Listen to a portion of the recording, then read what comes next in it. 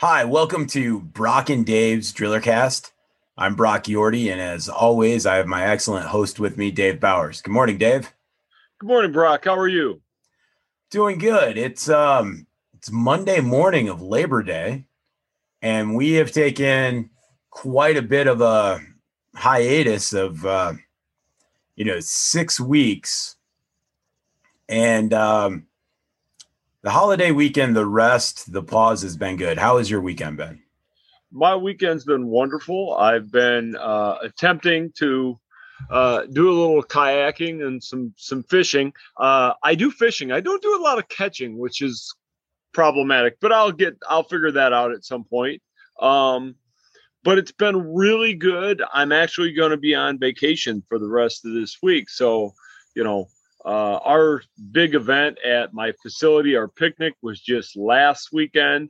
So I think we went about 19 days of work in a row without a pause. So, this particular vacation time was well deserved. And the event was everybody in the operators union for the. Well, we had no idea how many. We do a what we call a family picnic. But it's a little different than most family picnics. In past years, we've gotten 10,000 people, and it's run just by the instructors and our facility. We didn't know, because of all the issues with COVID and some other things, how many people we were going to get this year. So we prepped for 10,000, not knowing for sure if we would get 10,000 or we would get 150. We had no idea. As it turned out, it really well. It was between 4,000 and 5,000, which is really comfortable, and because it gives us some room to move. Because the instructors themselves were the ones who work the picnic, do the cooking, do all that. Along with our apprentices all work the picnic in 4-hour shifts to give back to the journey workers who've come before them, which is fitting because, we're sitting here on a day off that was not given to us, earned for us by workers demanding their equal rights. And really, the Labor Day come out of the 8-hour workday fight.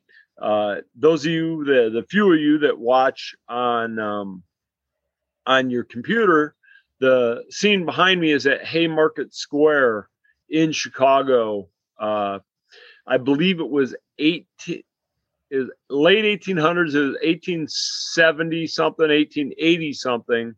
There was a demonstration for the 8-hour workday.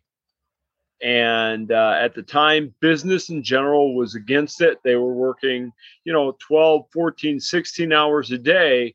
It was the average workers, what he would work. And what the workers wanted to demand was 8 hours of work, 8 hours of rest, 8 hours for what I will be, for whatever you want to do for 8 hours. That was the appeal of the 8-hour workday. And in a large grouping they had a bunch of speakers. It had been going on. It started in the afternoon and it was getting towards the evening. And the city of Chicago police had come in and were going to start trying to break up the demonstration.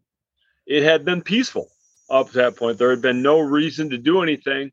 And somebody, and no one knows quite who, there's some talk that there was an anarchist that decided to try to start this. Somebody threw a bomb into the crowd, and it became a all out, because the police obviously thought that they were being fired upon by the workers. The workers thought the police were firing upon them. And I believe, and don't quote me on this because sometimes numbers jumble in my head. As you know, I'm dyslexic, but I believe 34 people died in the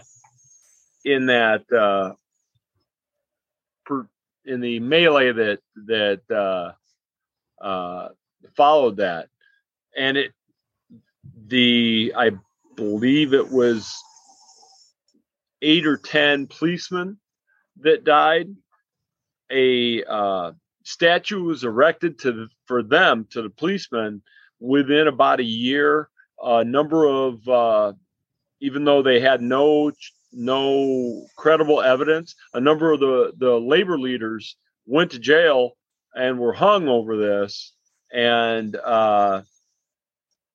there was never anything for the workers who died in this that were just there for trying to get an 8-hour workday until the 1980s, when the statue behind me was finally erected in the 1980s, when 100 years before, the few policemen that had died had the city had put something together for them. And there's no evidence that labor themselves had anything to do with the spark that caused it. But that's just one of, hundreds of things over the course of the last 150 years that labor has attempted to improve their conditions, right? And everybody says, "Well, it's not that big of a deal. An 8-hour workday in water." Well, we work way more than 8 hours. Your employers or employees rather, they receive overtime when they're over 40. Some places, like where I am, if you work over 8. The reason that is this 8-hour workday fight, because 8 times 5 is 40. Anything I do over that, the government demands that if I'm an hourly employee, I have to receive compensation for that. That's part of this fight. Weekends, all that kind of stuff, not being able to employ your 14-year-old kids, back same period of time. If you were a miner in Pennsylvania, if you were killed in a mine accident, you lived in the company store. If you had a child over the age of 14, they had to go to work. That's it. There was no discussion, no nothing. Your child had to go to the mine immediately. If it was an explosion that killed you, they delivered your body to your front door in a bucket. And if your widow who lived in that company store, if you didn't have that child over 14 that could go to work, she had 24 hours to find a suitable replacement, or she was out on her ear. I mean, and you think, well, that it can't be. Look at other countries that don't have this. When you look at the child labor and all that stuff going on, in the pursuit of money, people will do horrible, horrible things. And it would happen here as well if it wasn't for the fight of those ancestors that we have. And it's, the working class came from the farms, came from crops, came from building, the United States. So we have all of these folks that came from seasonal urgency. So we had situations of we need to have everything planted, and then we got to start building what's going to be for storage so that we can survive the winters. It's Labor Day. We either have 45 good days of, weather up here in Michigan, Illinois, Indiana, Ohio, the Midwest. And we can see many of our brothers and sisters in this industry in the South and in Northeast with the hurricane seasons, that's really put a hiccup on their timelines. So the 12-hour, it was our culture. Our culture was to work as much that we could to be able to set ourselves up for when we couldn't work. And then big business got involved. and it was about maximizing, productivity, and we didn't have advanced technology. Not to say that there aren't civilizations much, much, much older that had figured out better ways of moving, crops and storing, and how we just, as a young, brutal civilization, said, you know what, we have to work hard because that's what it's going to take to, become who we are. And yeah, I remember learning about the Haymarket riots, and at that same time, there was a riot in New England. There was one in New York. Um, it was given, as we were in the middle of the Industrial Revolution, that in building a skyscraper, 25 to 30 men would die. And there's a really great. I just picked up this.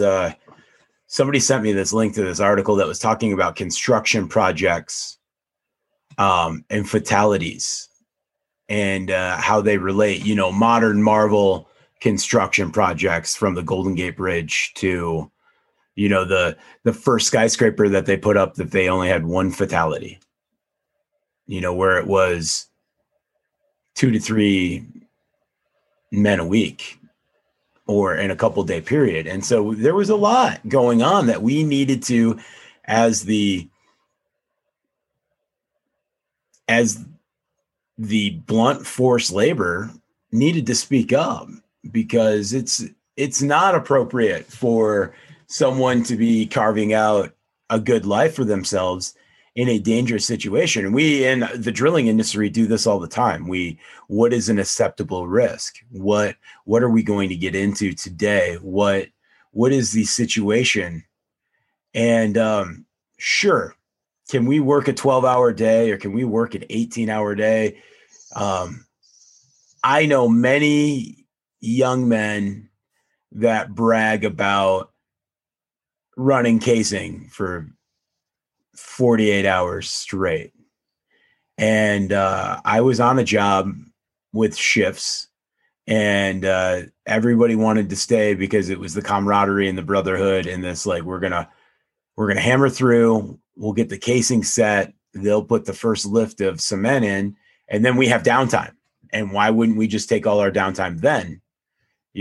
Well, as you get into hour number 14, our fatigue, our mind, not to mention if it's the middle of the night, there's a reason why on drilling projects, night shift, things go sideways. And it's because our mental capacity was never, it takes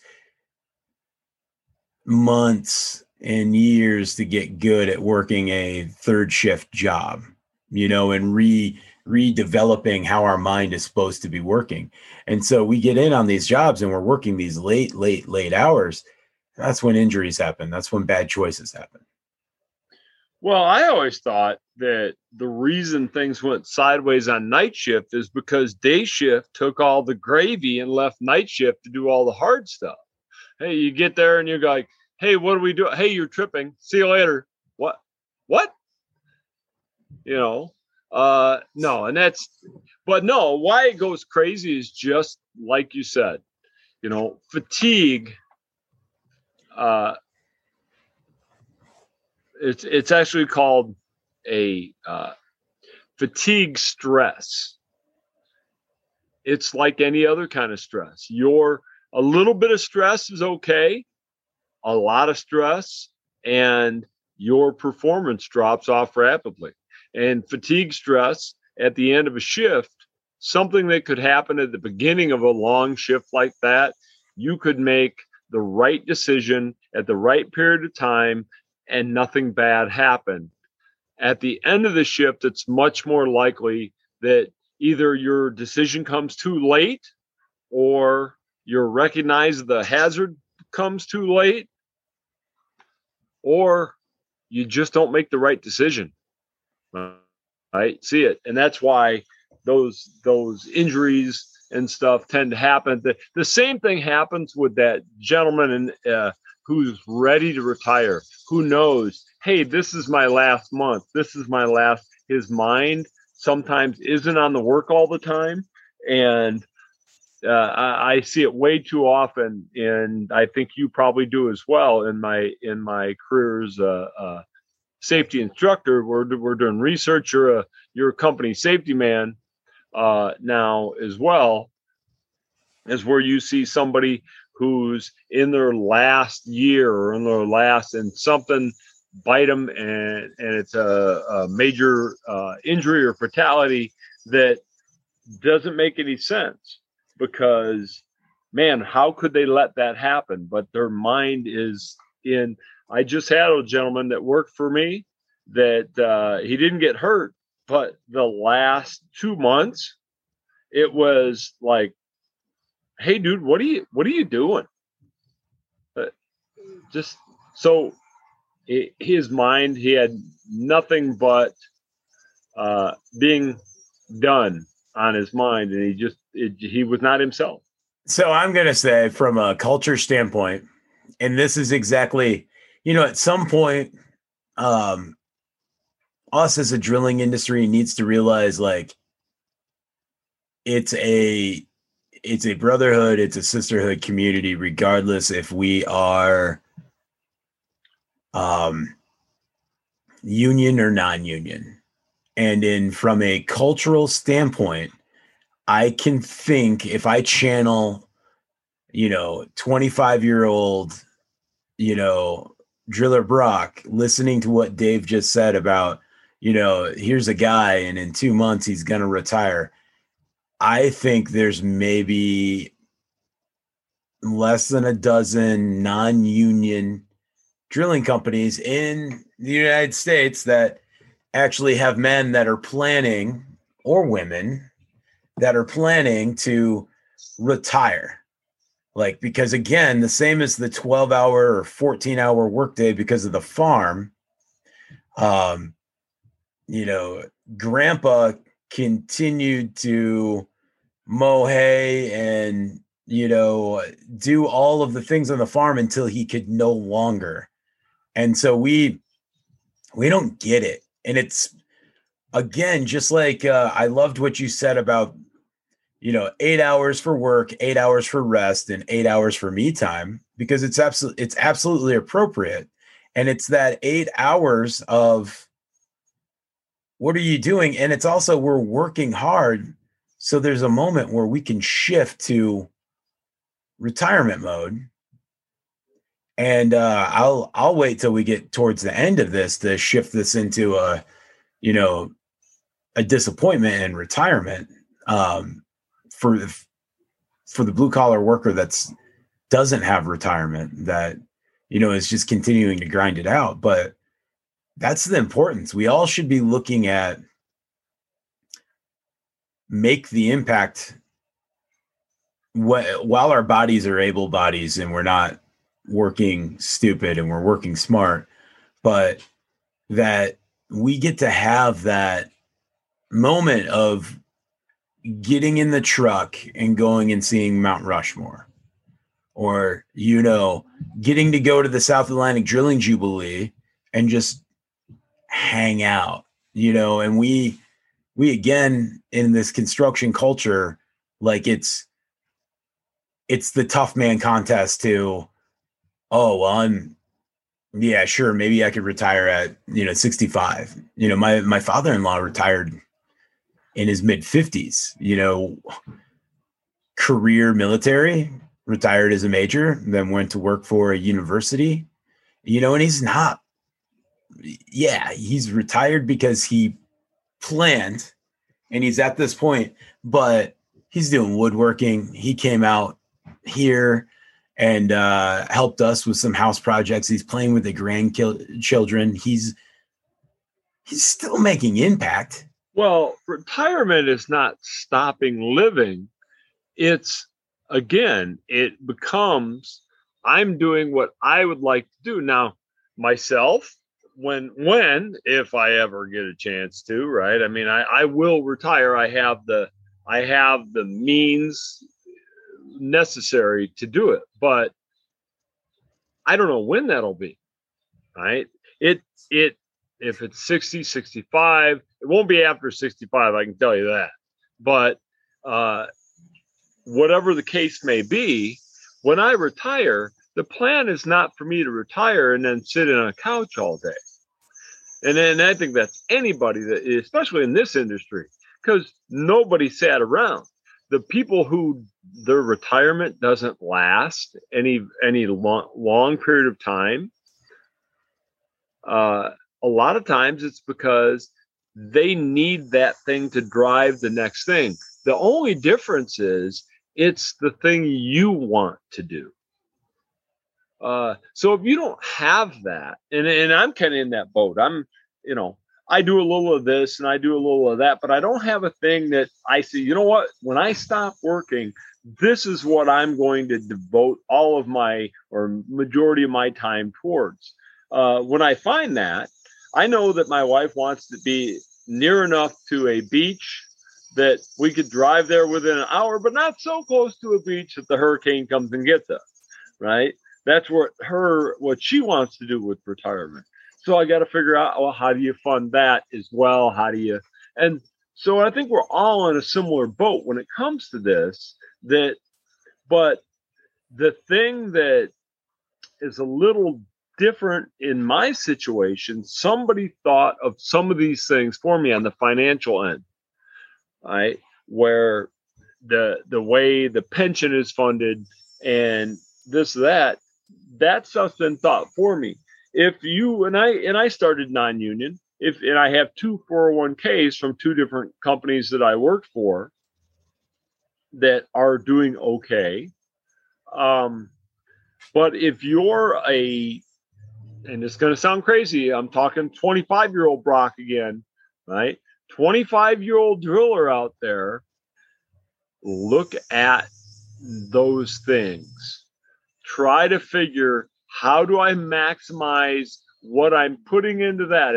If I have enough to live and I have enough to do the things that I want to do, can I increase what I'm putting towards my retirement so that I'm not in a boat where I know a number of people that are just, hey, I can't retire. It's physically impossible for me to retire because I made bad choices back when I was in my 20s and 30s, and I never saved for anything. I never tried to get ahead for later. And that in this industry, that is a very stark, bleak, I think is a better word, future, because unless you can rise to the point where you're a tool pusher or you're some sort of craft foreman or you're bidding jobs or doing those things for the company, unless you have that ability, now you're looking at in your later years running a rig, which is not always as easy for someone that as they get older as it could be. Now, that being said, I've known some older drillers that are still beasts at their age, but some of it is just learning. And if you ask them, you'll get answers like, well, hey, how did you do that? It's kind of, grit and old man strength. That's what they want. That's what they're doing because they don't have a choice. So you can be that guy if you want to be that guy then. Right. And you walk away. That's the difference. You walk away when you decide to walk away. And I think that's what I want desperately to get through to 25-year-old Brock, because it wasn't until 33-year-old Dave that I got the opportunity I have now. So I spent from 18-year-old Dave, or actually 16-year-old Dave, up to 33-year-old Dave doing the same thing that those gentlemen are doing, and I was lucky. I worked for a company that had a pretty good 401k, employee stock ownership, all these things that are still all doing okay. That company is doing well. But again, somebody else thought of it for me because it wasn't important then. And now at my current age, I'm looking at all those things going, okay, this is this, this is this. Okay, when does it make sense for me? When can it make sense for me? Right? By the letter of the rules, I could say I'm done next year, just like your father-in-law. But looking at all those things, does it make sense? Probably not. It's a pretty significant pay cut, and do I want to attempt to live on that for that period of time? Probably I don't. So, staying another 4 or 6 or 8 years could be the difference between not changing my lifestyle when I retire. And really, that's what we're after, right? You want to figure out, how can I continue to live the way my family lives and do what I want when I want?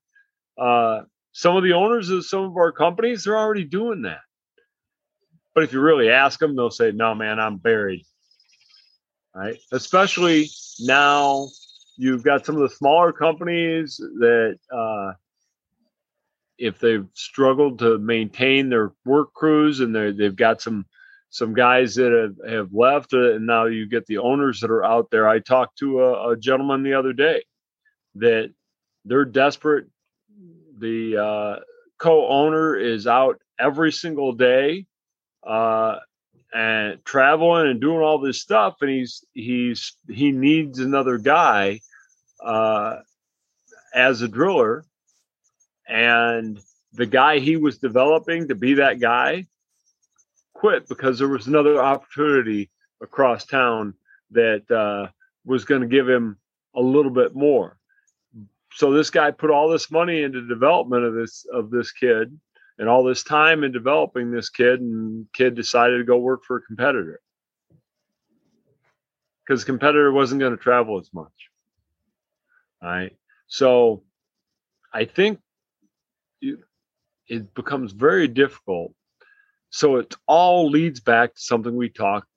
How do we make this a career for our people, so they see working for this company is a career, and we're looking towards, because he was developing him to be a driller, but he had not given him a long-term, this is what I see for you, work with me. Right. And the kid didn't see that the stuff he left for was available where he was at probably within a month or two.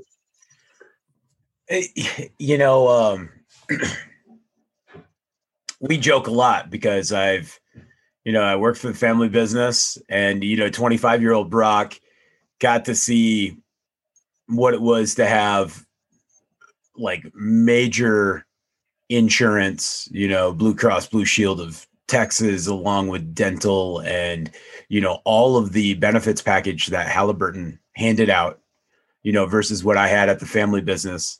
Not to mention, the housing market had slowed up. The company was being impacted by that because of just what had happened in the 2000s. So I get to go to, Halliburton, and I'm seeing, the whole idea of, what it is to work for a bigger company with more upward momentum, all sorts of different divisions to work for. But at the same time, my retirement gets shifted out because I spent 4 years in college from a blue collar family that didn't have college funds. I was old enough that I was independent, and I, took out student loans. And in that time, those loans were, subsidized and unsubsidized, but depending on where you fell. And I was working for a drilling company, and, had a new pickup truck and was making enough of a salary that I didn't qualify for many of the federal student loans. So here I am, in my mid 20s, looking to see how I can make the next, $5,000 a year or $10,000 a year so that I can offset my student loans with where I'd like to live, where I would like to, be able to look to start a family. And we fail in the construction industry and looking into somebody's mind or heart and saying, what do you really need? And we fail on that for two reasons. One, we're so busy trying to grow the business, and that we're so passionate about the business that it seems that everybody else should be as passionate as we are, but they don't have the skin in the game. They have different skin in the game. They have I'm going to have a baby in 4 months. And when my wife, girlfriend, fiance is done with maternity leave, we're going to put this child in daycare at $350 a week. And suddenly we don't have an additional $1,400 a month to do daycare. The other half of that is we talk retirement, or we talk about the old timers. And it's like when you ask somebody that's 5-7 years out from being out of the industry, potentially they'd like to be out of the industry, you ask them, well, what are you going to do? And they talk about the next couple of years, this is going to go on. And then, maybe the last year or two, I'll do some teaching for the company. And it's like, why do we have to pretend to be retiring to be mentors? Why are we waiting that long? If we want a company culture and we want people to stay and we want them to improve and do better, because let's say Billy, the guy that learned everything from one company and then ends up at a company across town because it's less travel. Obviously, there's a reason less travel, because if there's a Susie at home that's going, hey, I need your help in the evenings. Maybe Billy Jr.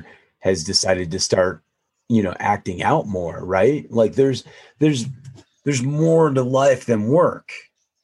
And it really comes down to, if we want our people to stay, we have to teach them everything we know. And we need to know everything about them. We really need to know what they need to drive. And that is what's beautiful about a union program or a larger company that can have a little bit more expansion and be able to look at those things or understand the importance of, retirement. Well, and I, like I said, I don't think it's just a union thing, right? I've worked for companies that were union, did all the stuff right on the contract, and that don't really know or care anything about their individual employees. I've worked for some people that, man, that guy, he's worried about, hey, what do you need when he's scheduling, trying to figure out, hey, can you do this? Is this going to be a problem if you had to go out of town these 3 weeks back to back? What are you gonna miss? I've worked for those guys, both union and non-union. And then they make the decisions where they can to make it as best for you. Now, sometimes skill and ability, like, as you know, come into factor where, I need this guy on that project. And so when that's said, is 90% of that is just communicating to your employees so they understand. Because, I've done a lot of jobs that were quote unquote in town, but in Chicagoland, a job that's 100 miles away in Chicagoland still might be a 3-hour commute, depending on what time I have to drive it. Dave, I just was working on two, tank projects that were Lombard and Schiller Park. Mm-hmm. And I'm talking Lombard to O'Hare. 15 miles is what Waze says. Yep. hour and 35 minutes. That's right. That's about right.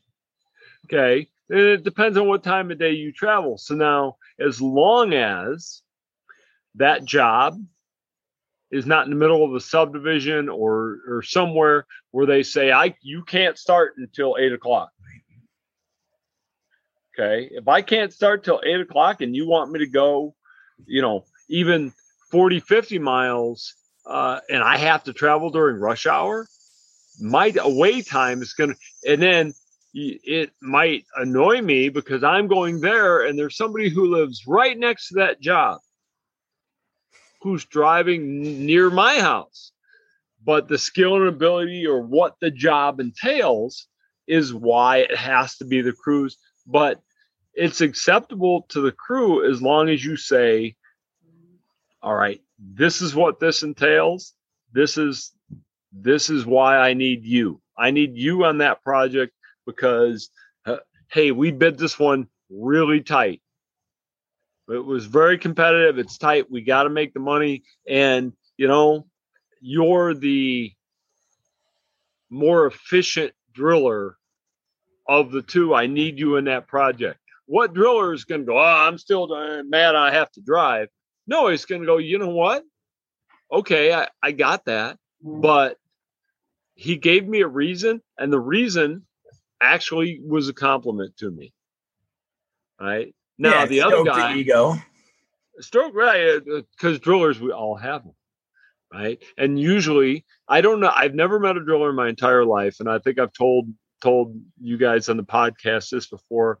Every driller is the best driller. Except when you ask every driller the best driller they know, none of them will say them. There's always that guy that they learned from. That guy, right? He was the best or is the best or whatever. But they all have the ego. Use that to your advantage. If I'm the company owner, use that to my advantage to say, okay, I know that, this is a bad situation. I need you. Here's why I need you. If you let them know that stuff, they're usually pretty good about, okay, this sucks that I have to drive that period of time, at that date, or whatever the case may be but it all comes back to if I communicate well with them, they'll understand why we're doing it. It's the same. You talk about, explaining every one of the job sensitivities or the project goals every single time to not just, hey, go do this project, but here are the goals and here are the things that we believe are important.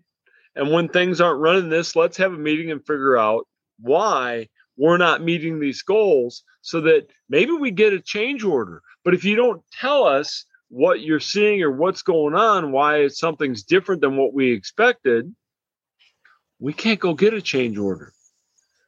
Right? So we want to make the best decisions, and communication is the only way to do that. And it leads to so many things.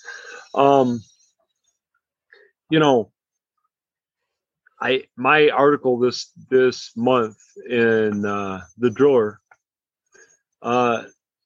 started out, it was primarily about training, but it really was about communication. The opportunity that we had to talk to somebody at last year's virtual groundwater show that led to a wholesale change in what we were doing for some of our third year apprentices by bringing subject matter experts in pumping in. Right.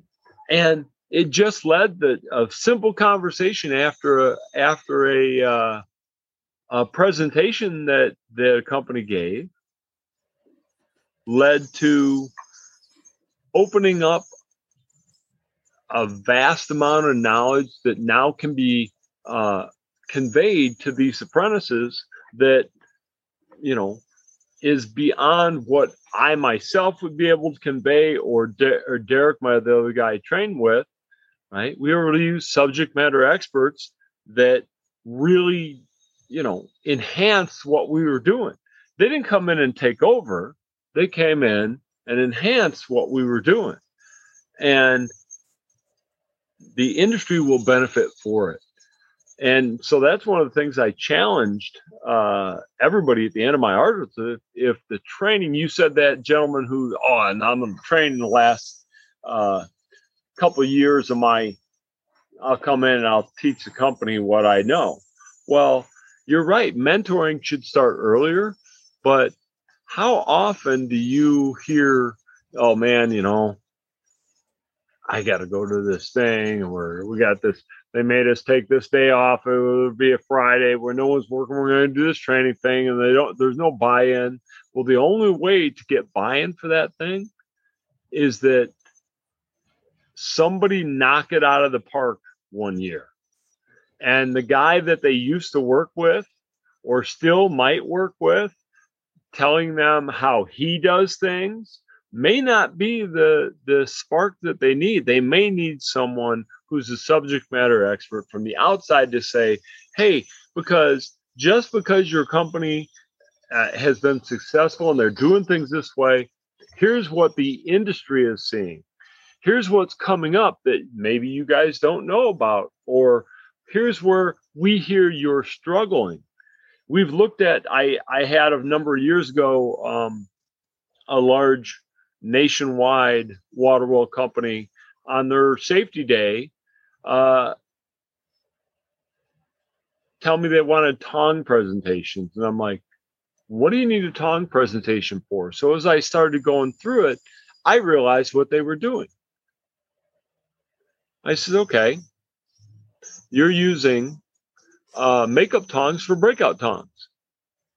But in talking to the guys during the presentation that I gave, I was able to say, okay, this are the things you have to do. Make sure it's the right pins, right jaws, make sure you use the right tongue. And the guy raised his hand. It's like, well, they won't buy them for us.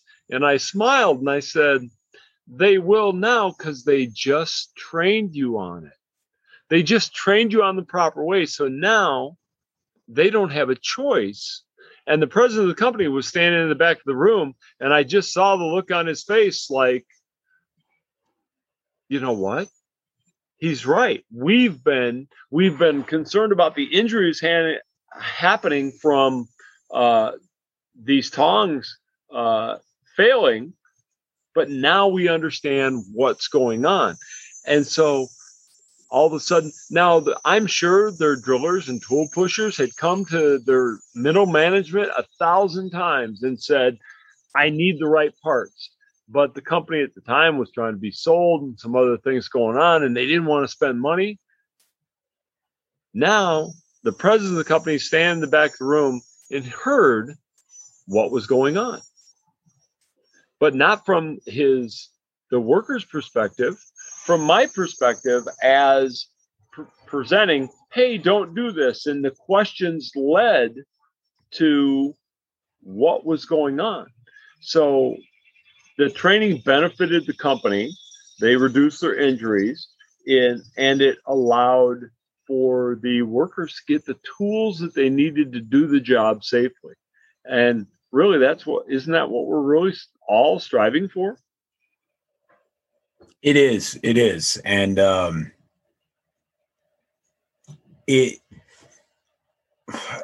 same as fighting for what was right, to have an 8-hour workday or being paid overtime, quality of life.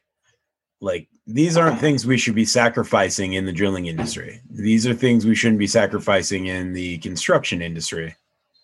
And it's mentoring isn't immediate. Everybody should be, if we're hiring,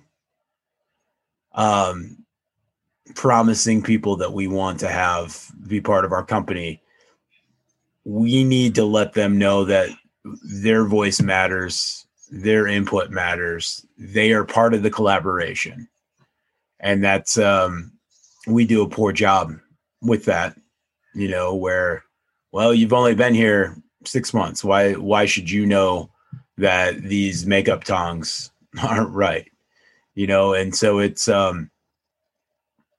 just having collaboration. That's what, let's throw out the word mentorship and just say we should be having collaboration. It should be okay to question everything and be a valuable part, because if your voice can be heard, that's a big piece. I've left companies because though we were having meetings, voices weren't being heard, and I just brought a new gentleman on. It's someone I've known for years, but he's new to this position and setting the picnic up. It got to the point where I was just like, because everything was, well, why would we do it this way? And I understand how exasperating that can be, but explaining it to him, hey, it's that way because we've tried it this way, it didn't work out.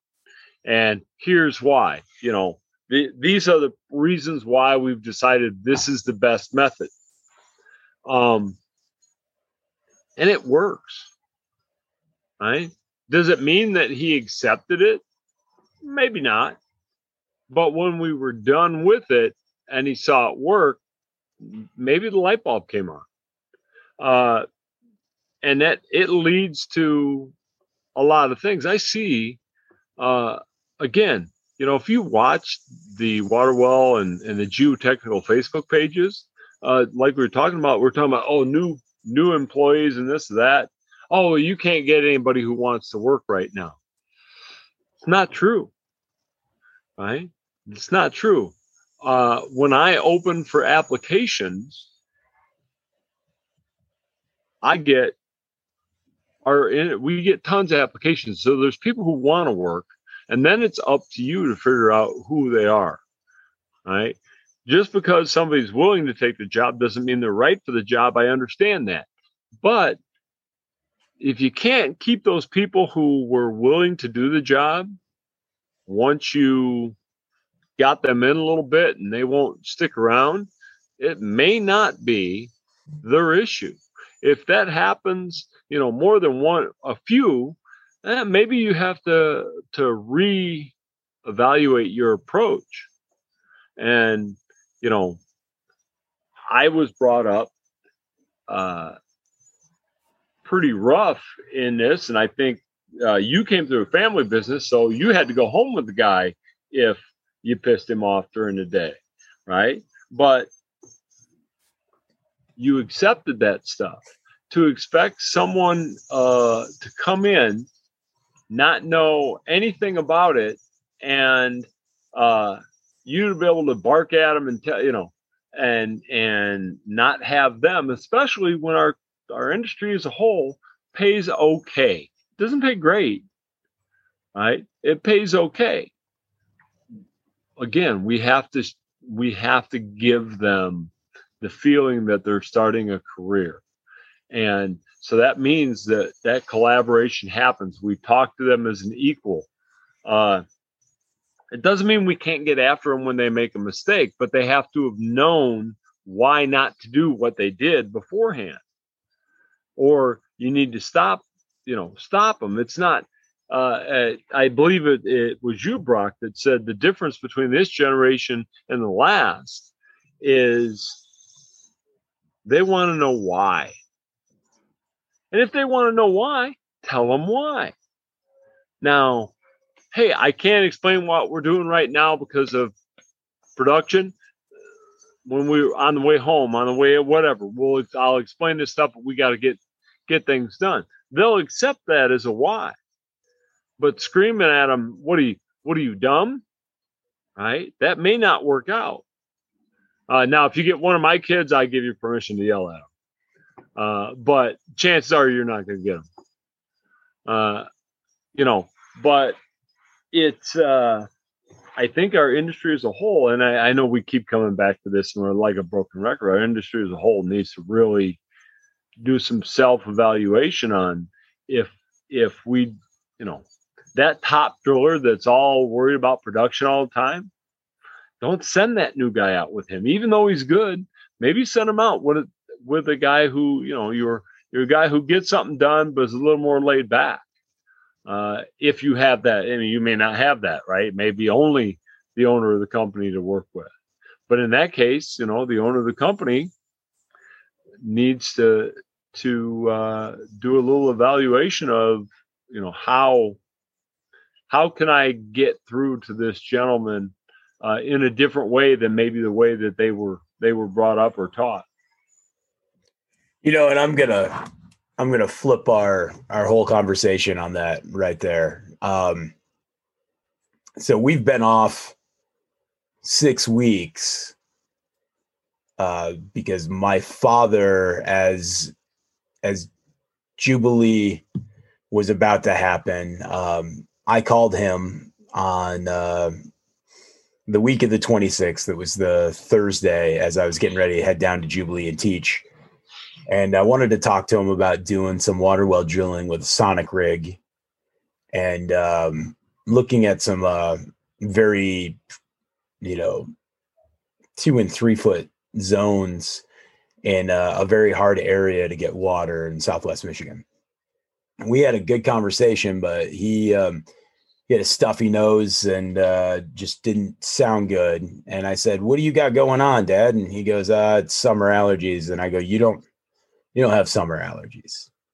And he goes, "You know what? We're working on the roof, and your cousin used a leaf blower and blew off all this pollen and pine needles and stuff. And I got it, and it's just been messing with me." And I said, "Do you have a fever?" And he said, I don't know.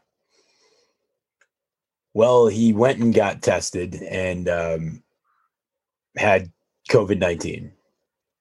And he'd been fighting with it for 4 or 5 days. And just like everything else in our culture of the construction industry, just like we say, why? I can't explain it to you right now, but you need to, trust me that this is what we need to get done for the process today.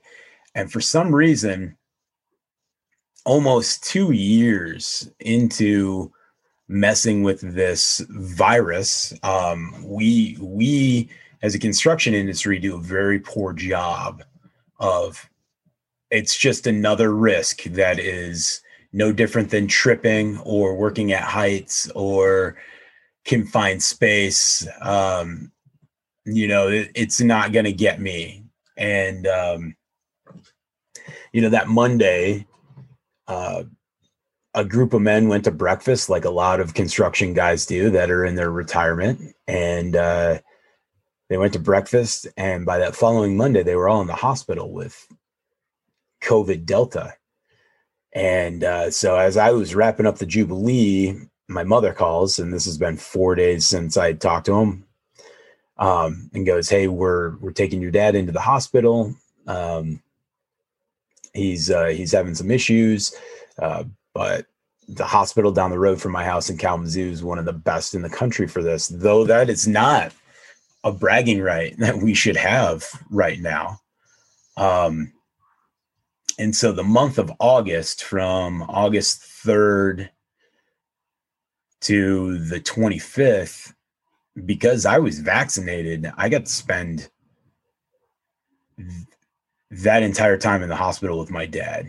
And so my company let me work from his room, also gave me a lot of grace and took things over and covered me on things. This podcast went on pause. National Driller, same thing, did good at saying, "Hey, we don't stop submitting." And I wanted the out. I needed to be able to talk to everybody. I talked to Dave a lot, and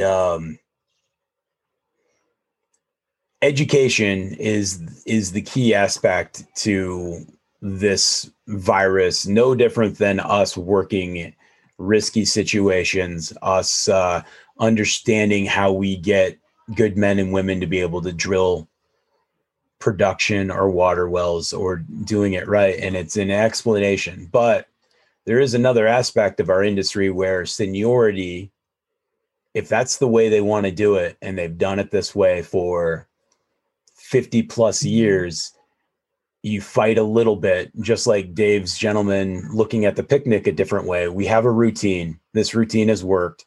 We cover 10,000 people through this thing. Sure, at some point we can have a beer and discuss it, but right now we're just going to do it the way it's been done.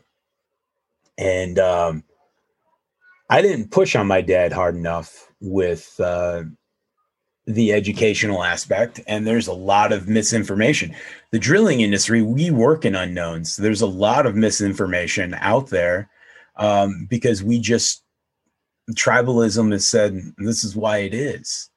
The fact that we will allow a project to be designed where we're going to set 16-inch casing, and an engineering firm says we're going to run a 26-inch hole or a 28-inch hole. And we're wondering why we're having production issues with being able to develop with all that gravel pack, those things, because we don't go back and go, this is the cubic feet of material we can remove versus the minimal amount of cubic feet of material. What I'm getting at is we ask engineers that are using science, and we're trying to get them to understand the unknown, because it's the aspect of drilling that is the hardest part. And now we have scientists pushing us on the knowns and asking us to trust that the unknowns aren't as bad as what could be. And so, my father, we got him to the hospital, and I spent 10 days with him in a normal COVID floor. And in Michigan, if you're vaccinated and you put on all the full PPE, and Dave is a hazmat guru. And so donning and doffing PPE and understanding all the things. And, suddenly my drilling career, from understanding confined spaces to noxious gases outside of confined spaces, to Dave and I hitting so many different things on COVID 15, 16 months ago. We like everybody in this industry is sick of it, of having this. But, Dave talking about what can kill this fragile virus, or if we're going to use a hydroblaster with hot water, where are those droplets going to go? Right, Dave? Remember when we talked about? I do remember. And first, I know what privately I have. Publicly, I like to give you condolences about your dad. I know privately we've talked quite a bit, but I think it's important to have it out there. But, this variant, and that's what it is a variant, right? It's not the same thing we fought last year. This is a new thing. And yet there's still a couple other new things that are coming out there as this virus continues to evolve into different variants. But that's the key to understand, is that the variants act differently. And, they look like any other living thing. They look for the best way to reproduce. And it's become more contagious. If you're vaccinated, there's a higher likelihood that you won't get very sick.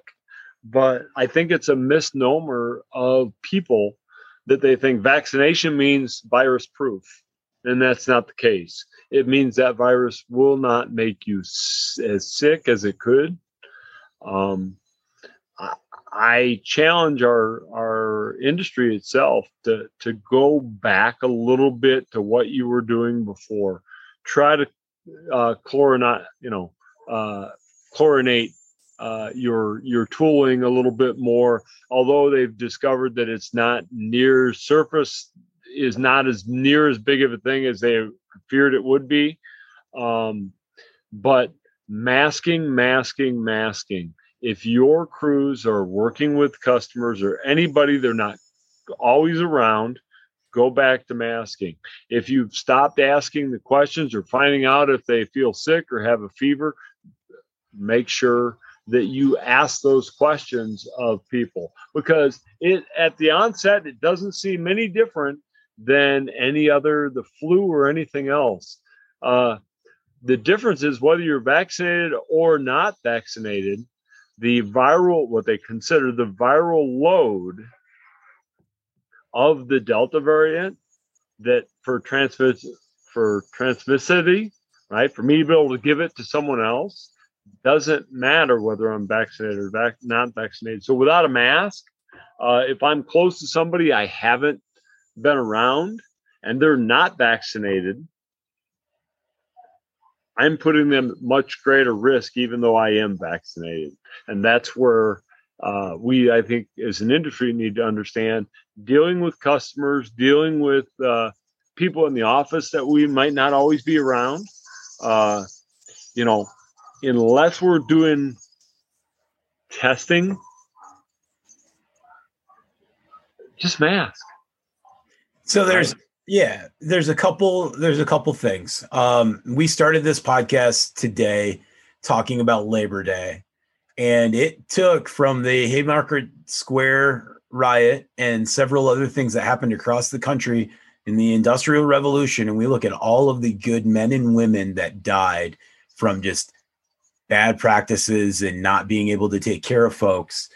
Our country was booming, but in turmoil, and the labor aspect had become polarized and politicized. And here we are in 2021, and a fragile virus that is highly contagious, but we, as of July 30th, Pfizer had, not July 30th, but July 30th, they had decided that the plasma antibody treatment was far enough along. It had gotten, FDA, the pre-FDA approval, like what our vaccines have had. And in the middle of my dad being in the hospital, Pfizer had gotten fully FDA approved. And vaccines are 100% the key. And this shouldn't be a politicized, polarized situation. And I'll tell you what, I let my dad not let me fight, on that, and just let him, I've made 20 months without getting COVID. What, why do I need a vaccine? Look at all the side effects. And I should have pushed the symptoms more, because we have the triage, multiple antivirals, multiple different things we can do. But hey, industry, listen right now. If you get anything out of this, and I'm going to clip this and make it into a short as well. You have 4 to 5 days. Right now, the Delta variant is giving people stomach issues and diarrhea, along with the low-grade fever and the other symptoms. CDC has a self-checker, but you have 4 to 5 days. You can get on CVS or Walgreens and get a free test. You don't even get out of your vehicle. You can set it up in either one of the apps, and you want to do a ID Now 24-hour or the PCR. Do not do that 1 hour, or don't go get over the counter. The reliability aspect is not there yet. And I don't know if it ever will be, because it takes a lab and scientists to, run that culture. But if you can get tested and you're positive and you get to the hospital, it's a short stay. Or you can let it go 6, 7, 8 days, and the inflammation in your lungs takes over, and you get into the hospital, and you know what? They hook you up to tubes on a wall for breathing. You don't get to, you can still be your able-bodied self, but now you're going to piss in a portable urinal. You're going to have to shit in a chair that is connected to the bed because you can't get away. And the ionizing fans that are in there that they're running are so loud you can't hear the TV. And you're hooked up to oxygen that is just drying your eyes out. And the best way to beat COVID is to have dry lungs. So they teeter you on borderline dehydrated because that's what it takes. So now you're thirsty and you can't rest and you can't breathe. So then they start treating you for anxiety. And one of the big go-tos for anxiety right now, because it also helps you not worry so much about the stress of the oxygen, is morphine, and fentanyl. And like, I spent 10 days and I got to talk to my dad, and we went back and forth. And then they came one day and said, we're going to have to go up to the ICU and you're going to have to go on a breathing tube, but it's going to make your lungs get healthier and you're still in this. And he was fighting it. And on the way up in the elevator, he said to me, I thought I'd just come to the hospital and they'd give me the antibodies and I'd get to go home and be better. And that is the biggest misinformation of this entire situation. And the fact that, I got to watch my dad die in a hospital at 72, who was 4.5 weeks before that baling hay and on a roof and with horses and stuff, talking about getting the cable tool out to go do this lake well with some old friends because that's what they wanted to do, is cable tool this in.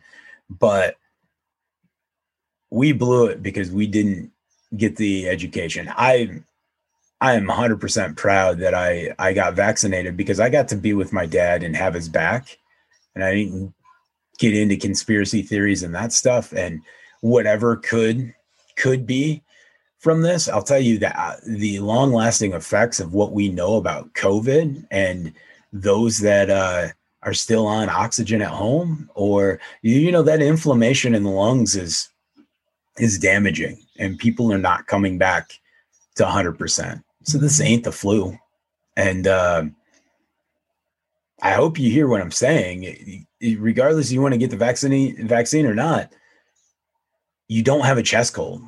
If you're running a low-grade fever, you need to go to the hospital and get, professional. Well, I think it's important to mention that, listen, you companies out there, make sure your employees know. If you have the sniffles, if you have anything that's outside of ordinary, report it and get tested so that you have the opportunity to get better. I don't think there's anything more important than that. And like we've talked before, right? If we can stop the spread, which it seems ridiculous. Back in June, we were opening back up. Heck, you and I had a podcast together back in June. We thought, man, on Father's Day, the topic was on our dads and our impact on this industry. And we thought, hey, man, we're on the bottom side of this thing. But it had a different path, right? This variant is spreading among people who didn't get a vaccination.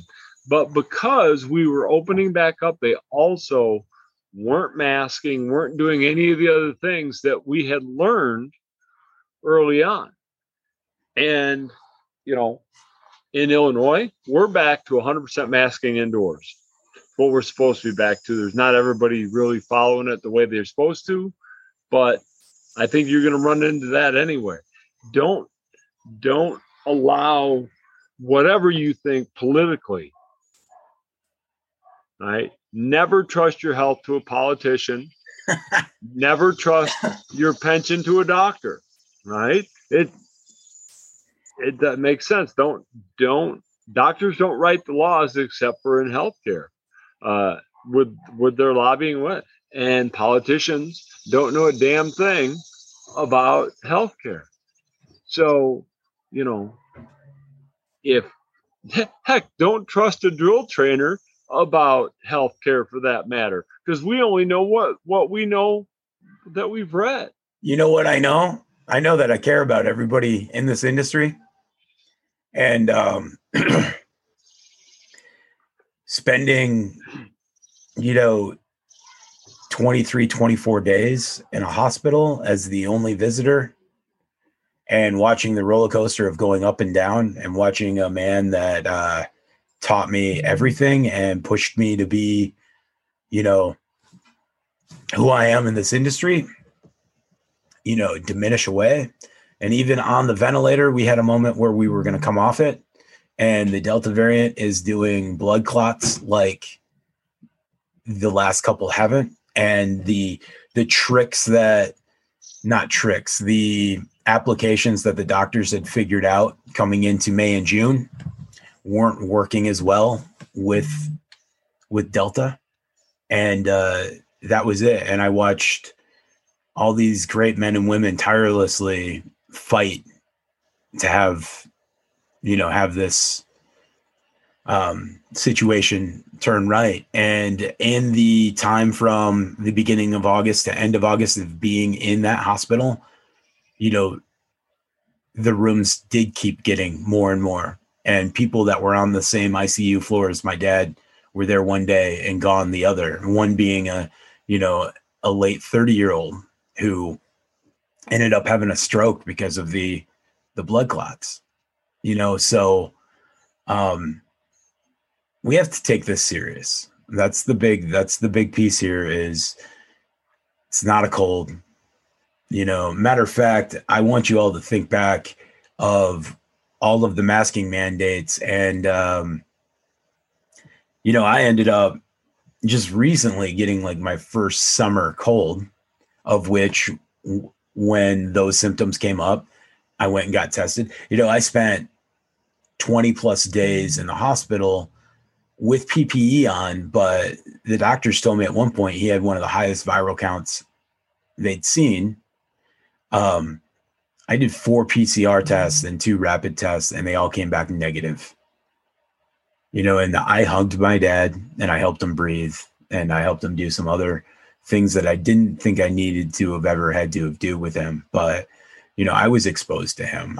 When the phone rang and he put it up to his ear and I put it up to my ear, I didn't have a face shield there. There were moments, as we're in hazmat stuff and you think, did I just do that? Where there's exposure, but I was protected. It's I didn't want to end our Labor Day episode on something. Well, I think this was an important discussion. First off, just so that people understood the hiatus that we had. We're not going away. We're going to we're currently planning if things are willing to do some things coming up this year. We might even have an event that some people can come to if they'd like. But we are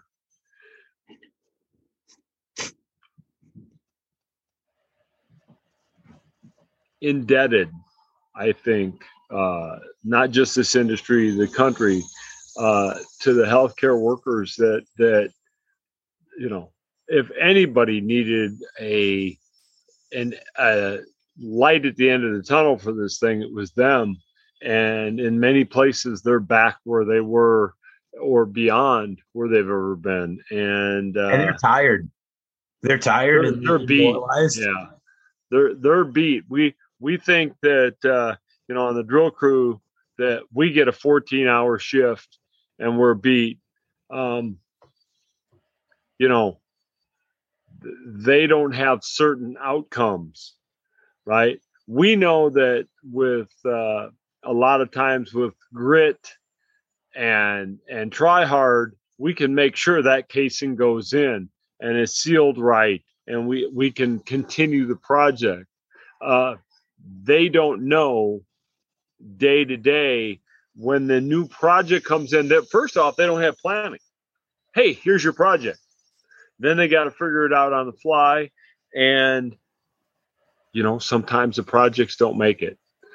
Sometimes the patients are feel goods, but, they have to figure out how do they put, and then we are still putting 16-hour days on them now because you can't find any. They're stretched as far as they can stretch.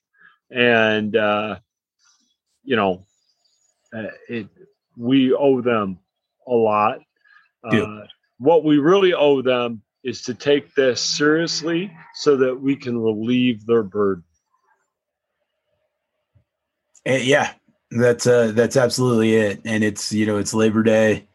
And I hope people got to see their family and smart gatherings. I had an awesome Father's Day with my dad, and I also got to have an awesome 4th of July with my dad and my brother and my parents. And we hadn't gotten together like that in years. And it just happened chance that Father's Day, we all ended up at a barbecue at the farm. And then 4th of July, my brother said, we're doing one at the lake, and we all got there and we did fireworks together. And I'm thankful for those. And I'm thankful for the time I got to, so he didn't have to go at this alone, but we got to do better, industry.